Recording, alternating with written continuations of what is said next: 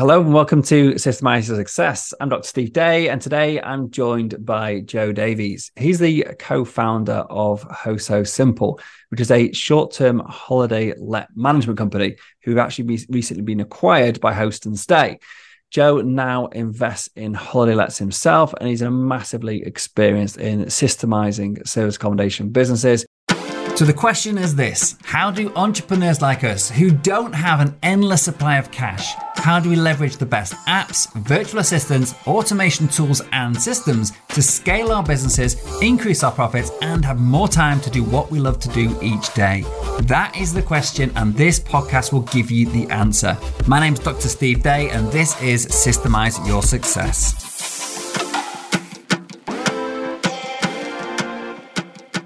And it's my pleasure to have you on the show today and chat about how you've done this incredible feat and what lessons you can teach the rest of us.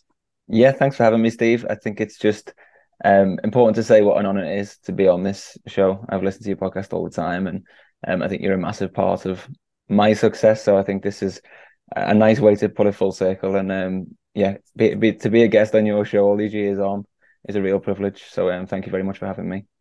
Oh, my absolute pleasure. No, I've been looking forward to this one, to be honest. We've started working together maybe 4-5 years ago now. Yeah, I think it was COVID. It was pre-COVID, wasn't it? Yeah. Yeah, I think I always had my eye on you, and I was a typical drowning business owner who dreamed of having time to spend on the business. And then this freak event of nature where the world stopped meant that while everyone else was out walks and making banana bread and stuff, I locked myself in a room and decided to throw myself into the world of systems and outsourcing, which was a great decision. Yeah, no, I actually remember it quite well because I think we just started working together before COVID. And I remember you talking about having to furlough a lot of your staff because obviously serviced accommodation, the business basically just died a death overnight.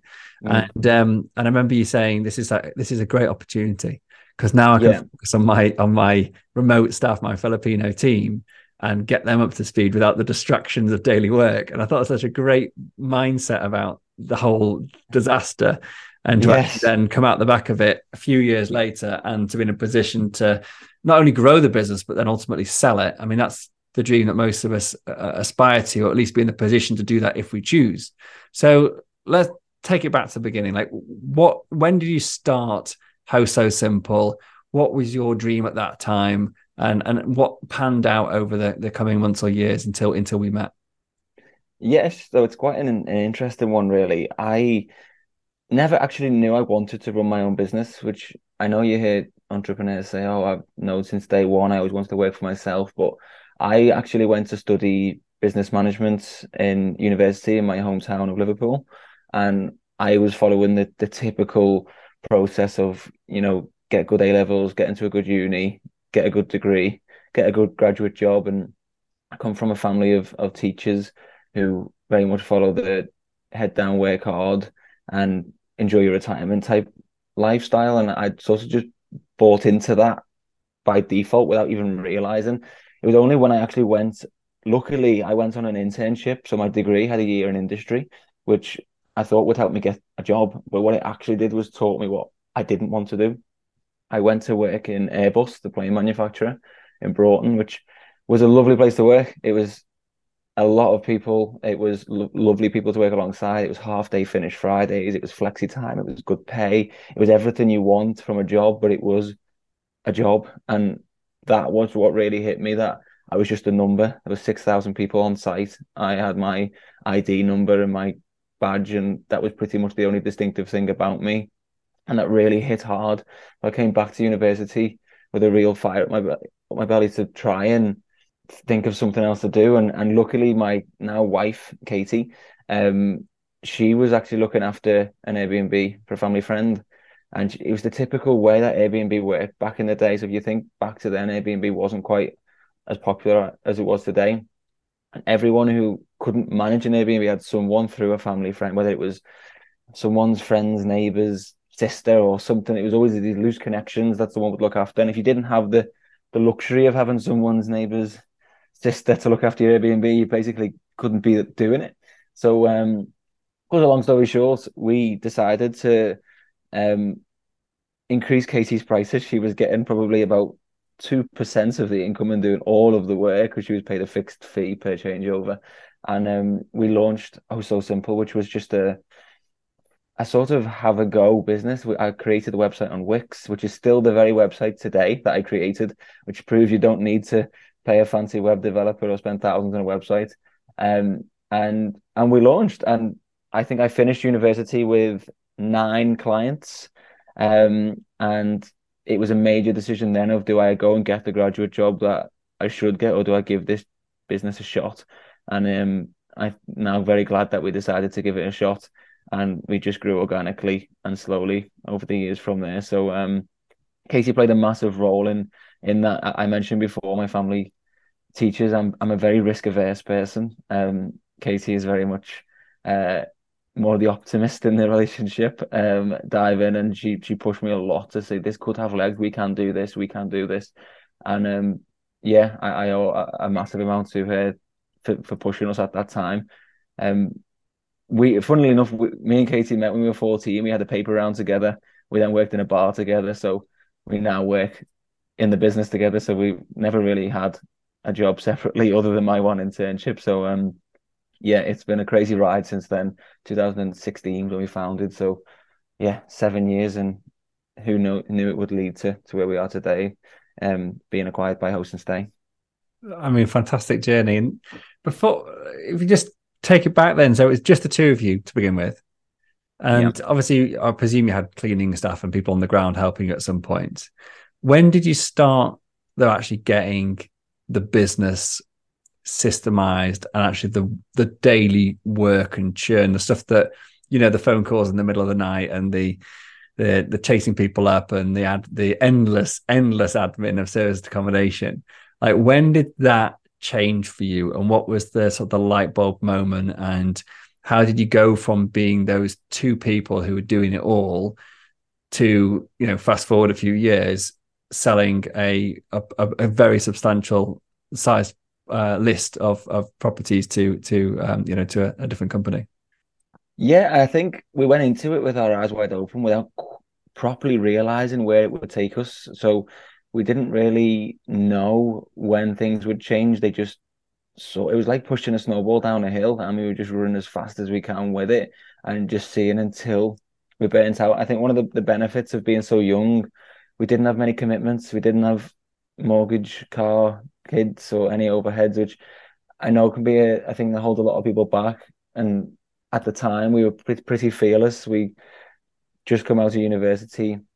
And I remember even in university, I was studying in my final year, trying to make sure I didn't get too distracted with the business to ruin my degree almost. But I remember the client calls would be coming thick and fast whilst I was in the library. And I remember where I used to work was roughly about 30 seconds walk from the communal stairwell where you could take a phone call because it was ultra quiet in the university library. I remember the phone call would ring roughly about 30 seconds. So my fast-paced walk from the computer to the stairwell, I'd answer the client call, panting away, trying to be as professional as possible, and probably making a whole hash of it, but just stumbling by. And I think a lot of those calls were dealt with just by a sheer willingness to succeed and help. We genuinely wanted to be the best business of what we did, but we probably didn't make the most smart decisions in how available we were. We were 24/7. We give our mobile to all clients, a typical business owner when they start, and it very quickly becomes unsustainable. I think I mentioned we had 9 clients when we left. It felt like we had 99 clients. It's far easier to manage a business with 100 clients and a team and processes and systems than it is to manage 9 or 10 with absolutely nothing and just a sheer desire to succeed. So I think we were lucky in the early days that we hired, as a lot of small business owners do, family and friends to help us, which was great because you had a bit more leeway, a bit more trust that maybe when you made the wrong decisions or you didn't quite make the right call with staff, they knew who you were and had the right intention. I think when you work with someone completely new and you come into chaotic business, it can be this is not for me. And I know there's a balance between a hustling startup culture and just a mess. And I think we definitely rode that line at times. But I think just asking for advice as well, like Katie's dad has always been in business in different areas. He owned a talent agency looking after like TV personalities and singers and stuff, and completely different industry. But we'd always say, "How would you approach this? What would you do?" And sometimes we'd disagree, but it was great to just have a bit of humility to know that we were young and we weren't afraid to be the dumb person in the room because we weren't trying to act like the seasoned pros, and we were in a new industry with very little existing knowledge or professionals. So it was quite lucky that there was no experts in the room. We were just trying to be that. Um, so yeah, I mean, to answer your question more directly, over time, as we brought more staff in and people came and went, we just had to start picking roles. We when we had 4 or 5 of us, we literally all did the same job. There wasn't even a job title. We had both of our mums were cleaning, washing machine at home never stopped. Every banister had a duvet on or a sheet at all times of the day or week. So it very much was a run with it until we get there. But I think as COVID came, I think we were 3 years in then. We were probably heading for failure in that way. We hadn't had a chance to stop and assess, right, where are we heading here? Very much on the hamster wheel, as they say, and without much of a plan to get off it or how to get off it. So the first few years were very, very intense. And I remember feeling very stressed at times with like literally pain in your heart with bags of tears in your eyes, thinking, how am I going to get out of this situation? But just keep plodding, keep going, and eventually little nuggets of information are left for you. And I think it was just someone on Facebook recommending you and me saving it as a bookmark on my browser all these ago. And yeah, it's those little things that eventually work their way through, and you can find someone who can hold your hand and say, this is how to do it. So what happened next? I mean, I must actually say, just listening to your story, like for me, it brings back such like memories of my start in business, proper business. Because it's similar to you, I started my first business in my last year at university. It was in property. I hired my friends and family, and my dad was like massively involved, and he just put it with my nonsense and partying and turning up late and whatever. Yeah. And yeah, all those things just massively resonate. I massively resonate with them. So it's just interesting because it's the first time I've heard that part of your story. So anyway, we had a similar journey into the world of business, I think. Yeah. Anyway, yeah. So what happened next? So you've got to the point now. You're basically you've grown the business. How many properties did you have under your belt at this point then, before you really got involved with systemizing? So we actually had, and it's strange, you'd think we would linear go up as we grew. We had a bit of a strange growth where we actually hit 100 properties before we started working with you guys, but it was 100. I'd probably say 60 of the wrong properties, if that makes sense. It was just any property was good, and any client and any standard. And again, naive, trying to go in and just concentrate on the number. It's a question you get asked a lot when you run an agency, how many properties you manage, and it's actually the wrong metric to qualify a successful business in my eyes. I think we could very easily have double the amount of properties that we have even today, but we would have a worse business, a worse culture, unhappier staff. And I think when I learned that, again, it was in COVID when it's a lot of time to reflect and look at, I think, the Pareto principle of 80% of your problems coming from 20% of your clients. And we just decided to take a bit of a gamble. And we obviously lost some clients naturally through COVID, pivoting to rentals and stuff like that. But we almost sent a little bit of an ultimatum, shall we say, to some clients to say, look, we're trying to reposition the brand. This is who we want to be. This is who we are. This property doesn't quite fit that. Doesn't mean that we're not right fit for you in the future. Just means right now, this is what you need to do to fix it, whether it's spend £10,000 or something that wasn't always money. And a lot of clients said, no, that doesn't fit in with us. And we said, that's fair enough. And we recommended other agents to work with who might be able to help them. And we actually slimmed down to about, I think it was between 50 and 60, which was a very scary time because we had the same overheads as when furlough started to, tail off and staff started to come back. We really needed to hit the ground running. But then we grew back up to 100 in the years following. and they were 100 quality properties, which meant the number of issues we had went down, our average review score shot up, our profit margin shot up. So from externally, if you're looking at the metric of number of properties, we were stagnated, we dipped and come back.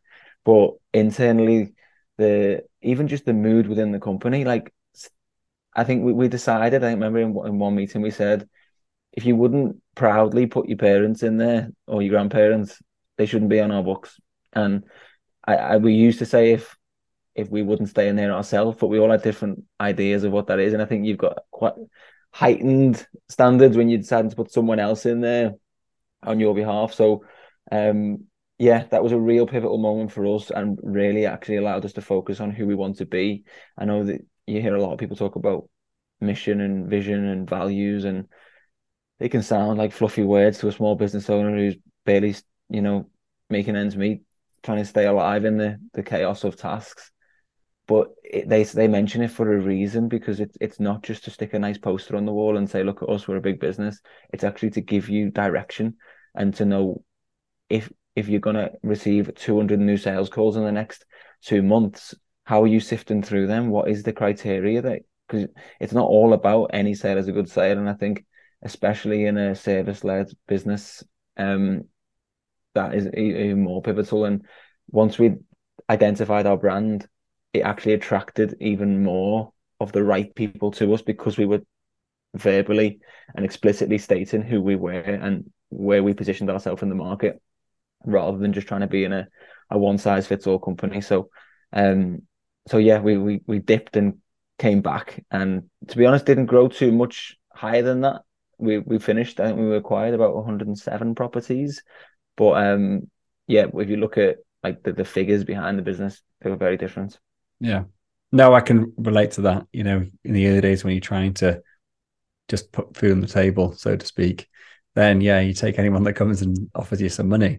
But as the business grows and as the staff start actually feeling the pressures of having less than ideal clients, then you realize there's a time to actually do something about it. And I think it took me three years of trying to finally publish my values as a business, and internally mainly. But obviously we share those with our clients as well. And we now have that as a central part of our team culture, that about actually talking about our values and our mission on a weekly basis. And people that are interested in that quickly leave the company. That's great. So it helps on that side as well. I think it's you can use it, and it does change the type of client you work with. But similar to you, our number of clients we work with at any one time has actually gone down significantly, but our the success rates plus the profit of the business, all those things have gone up, because we've made a real decision about who it is that we can serve in the best possible way. And I think when you hit this nail on the head, it's like you just do what you want to do and people love you for it. And that is when you get a winning combination. Yeah. Because it's effortless. Okay. Not effortless, but it's without, moral dilemmas anyway. It fits your purpose as well of what you're trying to do personally and run a business. One of the best books I read about this concept was Oversubscribed by Daniel Priestley. Yeah. And he actually advised above the contact us page on our website to actually explicitly write how so simple is a company founded to fill a gap in the market to service these type of clients. We only work with high quality properties, 2-bedroom and above, and only in Liverpool city centre. And even though most people would read that and go, oh, it's not me, the people who would read it and go, that's me. Yeah. Oh, this is the perfect company for me because I fit all the criteria. Yeah. So we were actually sifting through that criteria anyway once everyone had inquired, but putting it above the contact us page only increased the quality of leads we got and reduced the quality of bad leads. So we happened to say, well, we don't service that area, sorry, or the property is not quite for us.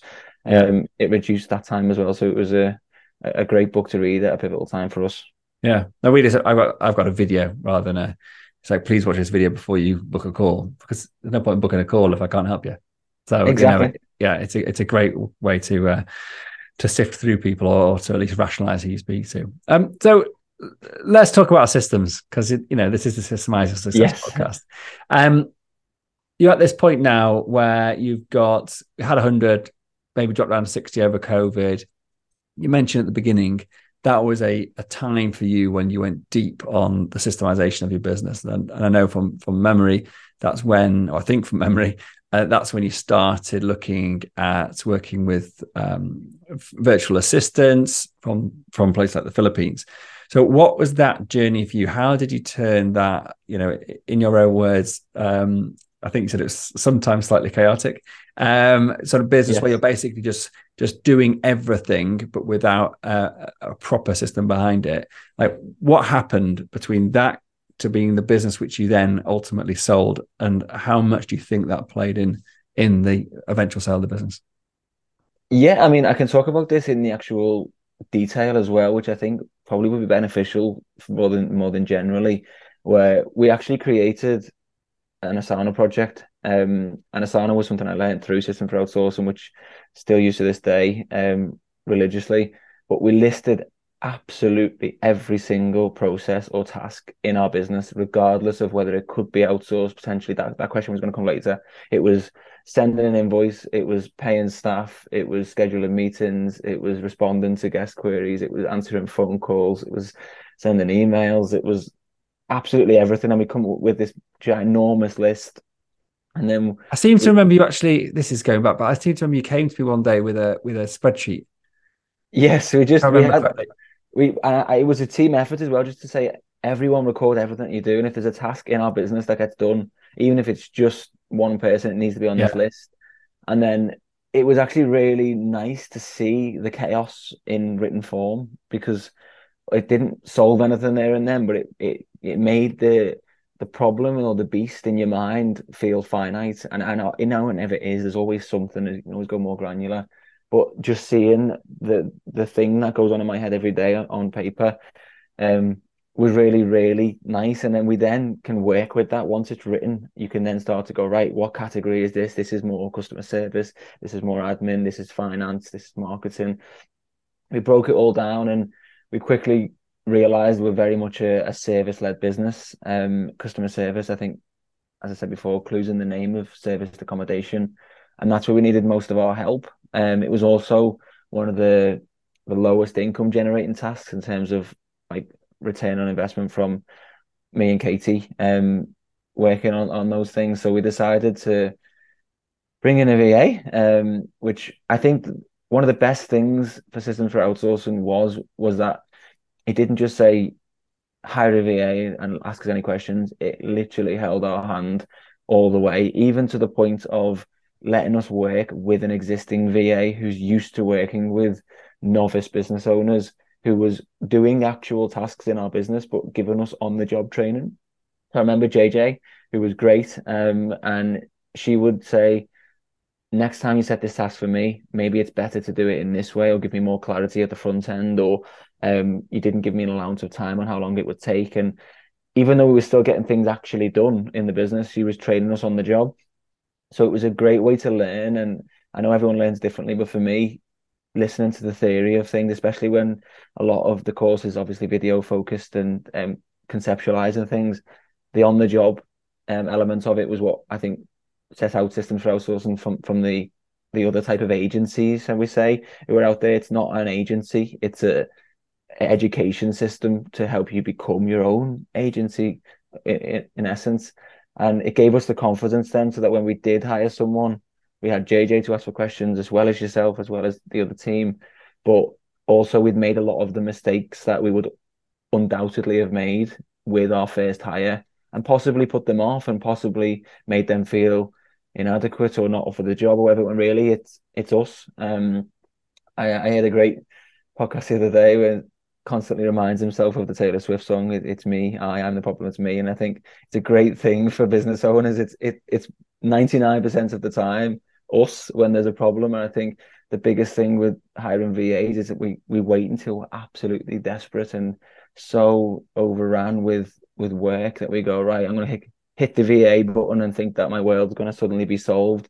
And you have to remember these VAs, which ultimately, I don't even like the term VA too much. I think you've mentioned this as well. Yeah. They're human beings, they're people, and whether they're based in the Philippines or in England or wherever they are, to come into a chaotic business with very little systemization or structure, regardless of industry, regardless of pay or anything else, is probably not going to end well, or at least not begin well. And I think the crucial thing I learned from Systems for Outsourcing was that when that initial VA came, we had a much nicer structure, a much more like clear path on how the next few months were going to go. And I'm proud to say that that VA who initially joined us, the very first one, all those time, is now our most senior VA in our team. She's hired multiple VAs for our business. She's a massive advocate for our business. She's one of the top performers across the team, not just for VAs, but just the entire business. And I remember saying recently to Katie, I think if we had a really complex complaint that came in, that was, high level, it was detailed, it needed someone pretty switched on to deal with it. She's actually one of the number, if not the number one person in my team to deal with it. She doesn't just draft an email and say, "Is that okay?" She goes far beyond expectations, and I think um, that was ultimately the penny drop. Then the penny dropped, and that wow, this is special. This could be amazing. And then it very quickly became, how fast can we almost systemize the success of Yeah. recruitment again and again and again, to just replicate the success we had with the first VA, whose name was Rolinda. Yeah, that's how the sort of world of VA started for us. Yeah. You mentioned that I don't like the term VA, or virtual assistant. And the two reasons I don't particularly like it is one, virtual assistant isn't a role. There's no business in the planet that starts out and goes, you know what, I need to grow. It's a bunch of virtual assistants to do virtual assistant work. It's, you're using you need work getting done, and maybe it's a marketing assistant, maybe it's a lettings assistant, maybe it's a Yeah, marketing manager. And so one of the things that my bugbear is like, just give people a. I'm not saying that you don't. I'm not saying that you don't do yeah, this, but it's like that's what my bugbear is like. Is if you have the mindset that this person is a VA and you're trying to fit them into your business, there is no place for them. So they of end up. course. What I see with many business owners, there'd be the person that basically deals with the crap, or that I don't know who else should do this, so I just give it to the VA. Yeah, Whereas as soon as you start having to think about roles and positions and responsibilities and KPIs and actually define what somebody does, it gives them ownership, it gives them motivation, it makes them feel part of the business, like you yeah, value their work, all these things. I'm sure, I know you do. Like that's the thing, that's the game changer for me in terms of mindset for the business owner and the success of hiring that remote worker. And so yeah. I think that's the But key. you Yeah. say, it's easy for me to say this now because I'm experienced with VAs, but at the time I wasn't, and I didn't appreciate that fact, and I did very much see them as a VA when you're new, and that's why even you creating the terms of engagement document for me to fill out, you asked me, what is this VA's job title? Yeah. Like, I might not have even had that question or even communicated that to the VA if I'd done it on myself. I had to come up with a proper job description, clear parameters on how they would be paid, what their hours of work were, everything. And it's that hand holding that crucially I needed at the time, to not just be a success for me, but for that VA to feel clear in what they had to bring to the table. And it's obvious looking back now, and we've now got 12 VAs. Well, actually, we had 12 VAs when we were acquired. We're now 20 plus across the business. Yeah. And yeah, it's amazing to see just how they integrate into the team. And if you're on a team meeting with us, other than the fact they're on a screen, the contribution to the discussion, how they engage with their colleagues or customers, you would not know that they were VAs. Are just as much part of the team as the UK guys sitting around the office and the managers. Yeah. Yeah, totally. One of my other long-standing clients is a guy called Georgios Verdes, who've actually interviewed us on the podcast a few times, and he's got a team now, 60% Philippines, 40% UK, and exactly the same. I mean, exactly the same scenario he talks about. Is like, to be honest, like, there is no difference in his mind between the two, the remote versus the local. Yeah, It's purely geography. yeah, For me, it's a little bit different because my entire team's remote, so this is the only thing I've ever known in this business. yeah. But yeah, I think it's really But you can be great to quite hear. cynical when you start, and I'm not afraid to admit I was. Like when you hear about, oh, Filipino answering my phone phone call line? Is that going to look great for my customers? Are they going to sound like they're in a different place? Call center vibes and stuff like that. And I was quite a cynic myself of that, and thinking, oh, they'll just be back of house. But actually, we Brits are not the most confident at being overly customer servicey anyway. And hello, welcome to Liverpool. How can we help you today? It doesn't come naturally to us. We're quite reserved. Was I think some of the VAs flourish in that role. They got great English accents. They're very confident, and that's what they love to do. And I think actually um putting me on the end of a phone sounding grumpy, saying, hello, how can I help you, against one of the VAs who works in our customer services team, I think, yeah, I would undoubtedly be a worse initial customer experience for our guests than those guys anyway. So it's not actually a step down in any way, shape, or form. And that was a bitter pill to swallow for me, to admit that I was wrong at the start. Yeah. And I think that especially customer service, because there's such a big industry over there, the BPO industry, which is heavily leaning towards or leans towards customer service for the big, the big organizations in the world. They have huge offices out there just filled with people basically on the phones dealing with complaints and customer service. And they get off. It's also, what's that word expression? Blasphemy of fire, is it? When basically they go into this is straight out of university. They go in there and they do a few years of hell in there, and then come out this completely, trained to the absolute hilt of being brilliant at coping with the worst type of clients, or just being brilliant, being nice, like you say.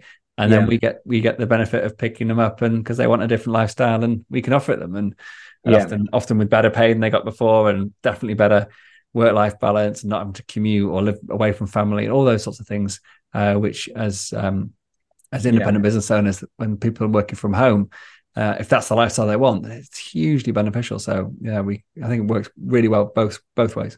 Yeah, well, you mentioned an important point there as well, of they come from big companies in the BPO industry a lot of the time. When they work for a small business with a much more of an impact and a proper culture of like making friends within the team, they're not just a number. It's the same reason I got into starting my own business. That is a huge plus for them. So a lot of the time, small business owners think, oh, this is not for me. It's only for the big guys. I can't possibly outsource my back end. But actually, they prefer to work with a company like you, where they have direct access to the owner. Their decisions will make an impact on the future of the business, and they're not just a number in a call center. So it's again another misconception that a lot of small business owners have about VAs. Yeah, no, absolutely. And I think that one of the big sort of interesting things on me, having been a witness to your journey, I was involved for a period of time, but then I've just been aware of what you've been doing since then, is this transformation of being a total local based staff with little belief that it could be done any other way, to now hearing you today, just a total change of opinion and where you now sit with this, and a massive advocate. And I think that, I think that's a fabulous thing to be being a witness to and a part to. But I guess one question that comes to mind is, okay, we may have given you that nudge and helped you, giving the system, do the hiring and the onboarding, whatever. But there's still this, okay, so you've got Asana, you've got a bunch of tasks in there. You found the confidence to go out and hire some talented or experienced or just dedicated virtual team. But how do you run 100 properties simultaneously without your day-to-day involvement? How do those two things come together? That's what I think would be interesting to know. Yeah, no, it's a very good question, Steve. I think there's that famous saying of a journey of 1,000 miles starts with a single step. And that big list that I mentioned before doesn't just eradicate itself. That's a lot of hard work, but it's focused hard work, and it's repayable infinitely over the long term. It's not do this task this week and it'll pop up again next week. As you work your way through that list of processes in your business, all of a sudden the balance tips a little bit, and now you've got more processes systemizing your business than one's not.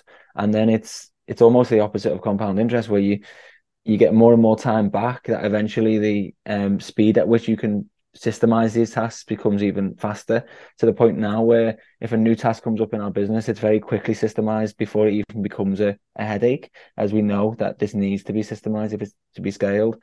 So obviously when you hire your first VA, you can't just say, right, great, we're done. You systemize my business. I'm going to go and live on the beach. You've got to almost feed them the list of processes that you created, either through your Loom videos or your I remember the Didact Yeah. acronym of all the different things we did. And as they almost build their base of processes that you fed them, they then begin to make their own, because now the business is still evolving. It's not a static list that you create in 2016 and then off you go. It's one that you have to keep evolving over time. But they buy into the ideology of why it's important. It's not just a dump of processes on their to-do list to say, do a video for all of these, please. They know the importance, and they're also, in our case, going to be hiring the next VA to take their place very soon. We always try to promote from within. Yeah. We always try to move the VAs into different positions within the business that best suit their requirements. They know it like a hate it thing that we did, and we do task confidence surveys of what they feel that they know or what they don't like.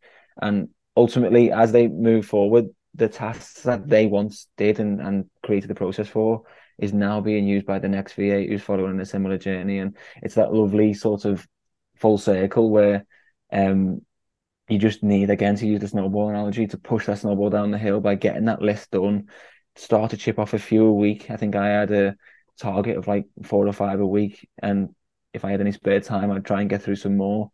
But eventually, if you just keep plugging at it, eventually the table sort of tips, and you get up one day and think, wow, that everything that my VA's done today, I would have done 6 months ago.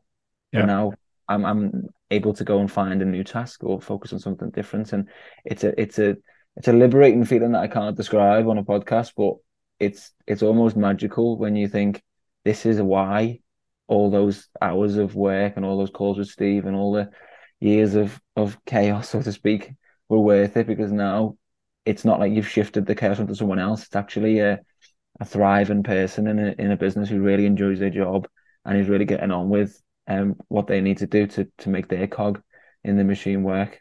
Yeah. And if they're a part of something like that, then exactly, it's like they know that the work they do has value. And that, going back to you saying earlier as well about like when someone's come from an industry where that isn't the case and you give them that, then they forgive you for a lot when things aren't right at the beginning, or as things, new challenges come up, or you realize you screw something up. But if you've given something beyond the job, Yeah, whether that's the culture, the community within the business as well, all those things you just ticked. If I ask my team what's the biggest reason they stay with me, I think most of them would say it's the team, not of me, course, not of me, not course. what we do, Not the not pay. it's the team, Yeah, and that's something that if you've never worked with remote workers, it can be hard to understand how that could even be, because none of my staff have ever met each other, even though they all live in the Philippines. Philippines is a big country. And yeah. Well, that was actually one of the proudest things that I had recently, where all of our staff actually met each other in the Philippines. Some of them went on the train for 4+ hours. Some of yeah, them took their family and they went to church together. And like, I think one of them went to visit a friend and played the guitar in the church in the service. And just seeing that, they sent a picture on our sort of internal chat, and seeing two families come together with two of the VAs we'd hired, and they actually become friends. And little old me sort of plowing away a few years ago with bed sheets has actually led to that yeah, friendship, is just crazy. And yeah, it's something that I'm so proud of that we've managed to do, because it's not just, we didn't just bring them together in the business and they become friends. It's the culture we've created to allow that to flourish. They aren't just colleagues who have to, Big Brother style, track every minute, and they don't work hard. Someone else is in the door. Like, we really try to foster a team spirit. Like, we take the team out for a meal in the UK. We go for restaurants.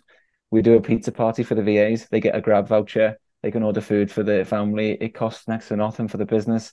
They all join on Zoom and play music, and we all try to come on and just have a bit of a quiz or something like that. But for them, that is huge. They spend most of the day in the same room at home, logging on, and being able to feel a connection through the screen is what I think is ultimately the next level after systemizing. You can systemize and systemize and systemize, but if you actually want to create a culture that layers on top of those systems to bring it all together and to feel like it's an actual team effort, that's what I think was what really accelerated our growth.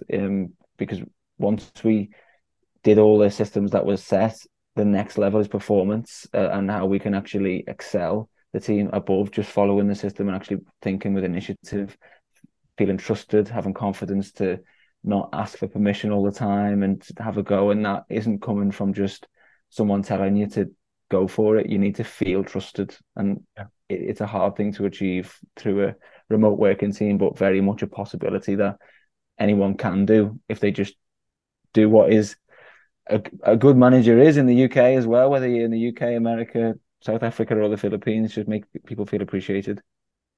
Yeah, absolutely. And I think that one of the things that I learned, I mentioned this book a few times on the podcast, but The Effective Manager by Mark Horstman, and we actually have some of his teachings which we've brought into our course because it's so powerful. And the having regular one-to-ones with your team, giving feedback in a really structured, meaningful, and productive way, or change the future behavior, and all these things, they build that trust that you just described. And I think when that observation, you meant that trust is a two-way street. You can trust them, but they have to trust you. Otherwise, they will not take risks. And then you get frustrated. And I've been guilty of this. Just I can over the years, just I feel myself sort of getting too involved, and that just by the fact you're getting involved means you're undermining the trust or the feeling of trust that they have with you. So you've got to let people have that total confidence that whatever decision they make is going to be okay, even if it doesn't go okay. Of course, yeah. And there's a great book. So one of our values is we poke the box, and it's taken from Seth Godin's Poke the Box. And so when my staff join the company, they're actually one of their parts of their onboarding is to read this book. It's anyway a short, small book, but it's all about that. If you want to be a good business owner, if you want to be a good employee, if you want to get on with life or progress forward in life, is you've got to be willing to try the unknown, to take the risk, to learn from the mistake. And Yeah, especially when you're working with people from cultures like in the Southeast Asia, and I'm sure in other parts of the world yeah, as well, is that risk-taking culture has to be nurtured, of because course. it's there's such a fear of reprimand or being reprimanded for Yeah, doing things wrong, that it's something that is not, but not without exception, but generally speaking, isn't something that a lot of people I've worked with from the Philippines find natural and easy. So yeah, literally I day agree. one you arrive in my company, go to Amazon, we've got a Kindle account, go and read that book. It's part of it's actually one of our values, because I realized the importance of making people realize we were serious about it. Yeah, one of the best tips I can give for trying to foster that, beyond what I mentioned before, was whenever we had our team meeting. A lot of team meetings are, logging on to a Zoom call, sitting there watching a conversation how we had that you're not really too much of a part of, and making sure that you're ready if anyone calls your name. And it can be, as we're all humans, it can be quite boring at times if you're not privy to all the conversations. So we always finish our team meeting with a reward and recognition slide, which is essentially a list of our core values at the top, 5 core values, and we just call out any other team members who we think have demonstrated that core value this week. So we could say, I think Melinda showed core value number 3, which is to show initiative or wherever it might be when she did X task. And it was a great way for the managers to call out the team who took risks, and even though it might not have come off, but say they showed the core value of our business by doing that task. And even though the result wasn't quite what we wanted, that's the exact behavior we want. But you've got 10 other VAs on that call listening in, seeing someone be publicly praised for something they thought they shouldn't be doing. So Yeah. it's 10 times the value of, and that person now feels confident that they can go again. And it's a great way to celebrate genuine wins as well. And it always finished the team meeting on a high. Everyone will log off with a buzz. The tone of everyone's voice would go up. and people would make notes all week on how they would fill the reward and recognition. And sometimes you had to stop it because it was going on for 10 plus minutes, but it was just one of my favorite parts of the week. And I think it was massive role in pulling together the team who eventually would praise each other. They would call out another VA who would help them and why. And I was just gonna say we do a very yeah, similar thing, but a slight spin is rather than sort of me or the manager pointing people out, so to avoid any favoritism, we just get the team to say where they've seen their colleagues display the values. So it's exactly the same principle. yeah, no, that's what we do. Yeah, so Yeah, everyone has equal yeah. say. It's just great to see them getting the confidence to then give praise. I think I got the idea from Traction by Gino Whitman, but I might have Yes, just made yeah, that up. Is it? Yeah, yeah, yeah, yeah, yeah. yeah, So yeah, traction is a very. I did a lot of my business is linked to the EOS, yeah, Entrepreneurial Operating System by Gino Whitman. yeah. So, A lot of the stuff um, that we yeah, we've made our own take on it, but a lot of the stuff we actually in the coaching program is based on that when it comes to the management meeting structure, yeah, KPI results, right person, right seat, all that sort of stuff. So yeah, and the values and the mission. yeah, They've got actual exercises of how to do that. You don't just get in a room and say, "What should we do?" Then no, it's actually it took me 2 systematically. years, Yes. but yeah, it was worthwhile. Oh, fantastic! Oh, I'll tell you one last thing, just on that same note. While I remember, another thing that I actually learned from George's, who I mentioned before, Yeah. he has a in a Slack channel, which is a company wins and a company misses. So he has one Slack Okay. channel for company wins and one for the company I love misses. that. And people just basically paste in once a day. I've actually put it on the task board, update company wins and misses. So everyone has to do it as one of their accountable tasks. And they have to put something on there which screwed up or went well. And Yeah. then people then start seeing that everybody is screwing up every day. And Yeah. that is an incredibly powerful thing. And it's taken so much fear out of making mistakes. So yeah, I can't thank George enough for sharing that little tidbit with me. But yeah, Yeah. That's great. I love that. Joe, we're gonna have to draw this one to a close. We've been chatting for ages, and I could continue chatting to you for many, many more hours. I'm sure we will going forward. But for today, is there anything else you would like to share or close on that we don't think we've covered today? No, I don't think so. I think one of my main messages I want to get across today was just systemizing it is just so important to start as early as you can. The earlier the penny drops, the better. There's no time when it's too late to start, and there's no time when it's too early to begin. It's just the moment you truly understand how important it is to get it sorted, but to not stop with systemizing as the only answer, and that the people behind running the systems are just as important. And too often I see businesses with one or the other, and treating your people as people and not VAs, as we've mentioned, is I think testament to the culture and success of Host So Simple.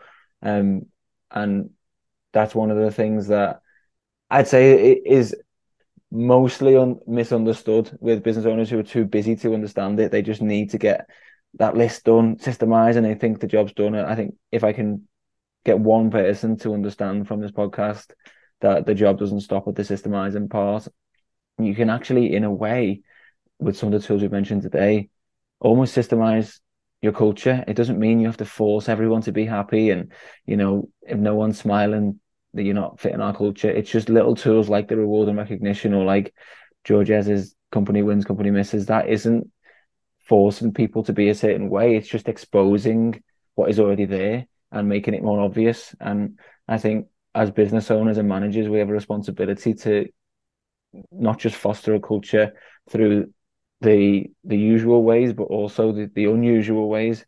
And that if there's any systems and processes we can do to try and elevate that or make it more prominent in the day-to-day chaos of business, then we definitely should do so. I'm really happy with the fact that we've managed to touch on that already, and that was the only thing I wanted to make sure was heard from my end today. Yeah, no, fantastic. Well, it's been an absolute pleasure. But before you do go, I do have a quick question to ask you, or two quick questions actually. Firstly, you're obviously a lover of systems, and I'm sure that includes a bit of technology here and there. What two or three apps or plugins or software would you not be able to live without in your business, either now or going forward? Yeah, I knew this question was coming, so I thought I'll try and be a little bit more off-piste. I think the obvious ones are Asana and Google Drive and, Zoom, etc. So I'd like to go a little bit deeper with Asana. So Asana is so powerful as a tool, and a lot of people will have to-do lists already. And when you try to explain Asana in a verbal format in a conversation, it is impossible to explain how powerful it actually is. One of the features that I love in Asana is Asana rules. So I have my to-do list, which is set up. I think you helped me do this with your most important tasks, your pending, and Yeah. all these different columns. But I have different columns which for future. So I actually have a car park list, which is essentially like one day in the future, I'd love to look at this, but right now it's not getting the time of day. I look at that mostly on flights or places where I've got a lot of time and not much other work I can be doing. But Asana rules means that I can set a date in the future where it'll pull in to the column that I want automatically. So if I send an email or if I have a task that I need to maybe look again at the end of the month, if I open my laptop on the Monday of that week, it might drop straight into the column of today's to-do list. It's almost like a PA within Asana, which is amazing. And then I think actually that's only for the paid version of Asana, which at Yeah, the same time I heavily recommend anyway. But the free version is also very good. Then we've got, and again, it's a bit more niche, but I think for people who are listening to this with an SA background, it's still worthwhile. I thought I could go a bit general, but I'd be absolutely. like I'd be lying if it wasn't actually helpful for me. And that is the PMS software that I use to run my business, which is Guesty.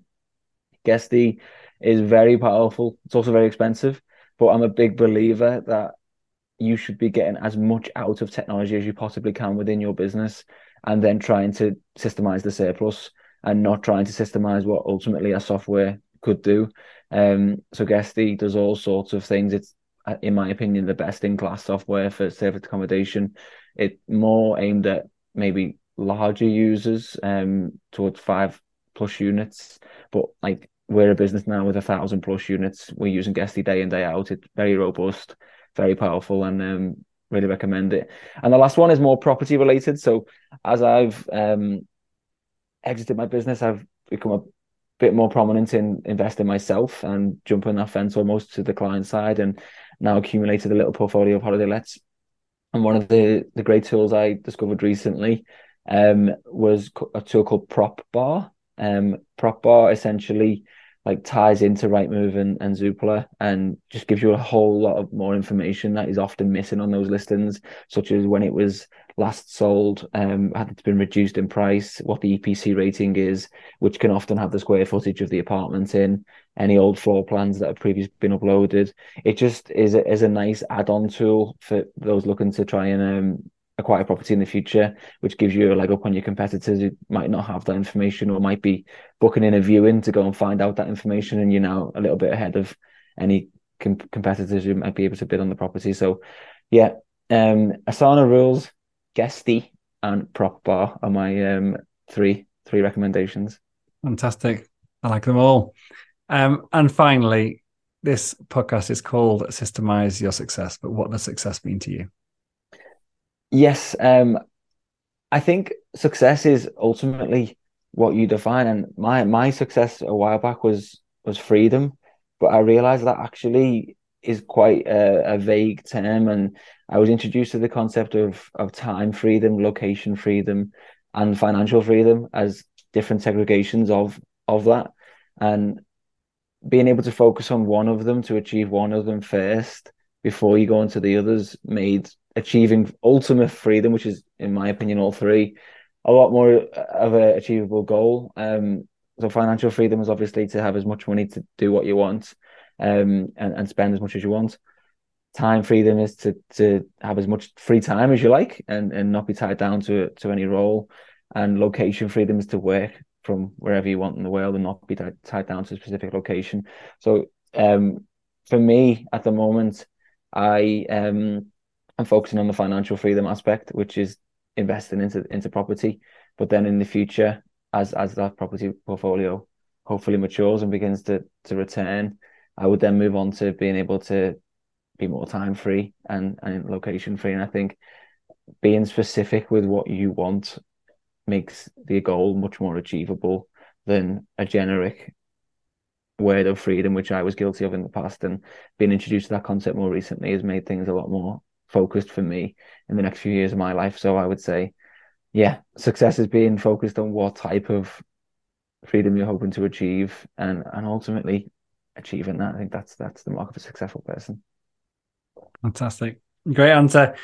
Joe, it's been an absolute pleasure. Thank you so much for taking your time out of your day to come and have a chat with us here. And I look forward to our next conversation.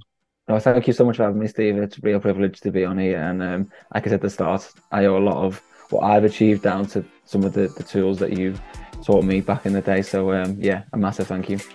And a massive congratulations on exiting the business. So well done. Cheers. Thank you. Fantastic. Cheers, Joe. Thank you. Thank you so much for joining me and listening to this episode. I'm well aware there are hundreds of great business podcasts out there, and you chose to listen to this one, and for that I am truly grateful. Hopefully what you heard today took you one step closer to building a successful business so you can share your passion with the world and serve an ever-growing number of people. If you got value out of today's episode, then so will someone else you know. By sharing with others what has helped you along your way, you will grow your influence and be the guy or girl that everybody wants to know. So please hit the share button right now, and also remember to subscribe to this podcast so you don't miss future episodes. It's impossible for me to cover absolutely everything in these podcasts, so please do head over to systemizingyoursuccess.com right now and download the show notes, transcriptions, and some of my best frameworks and systems for free. Thanks again for tuning in and being a part of this amazing community. Until next time, this is Dr. Steve Day, and you've been listening to Systemize Your Success.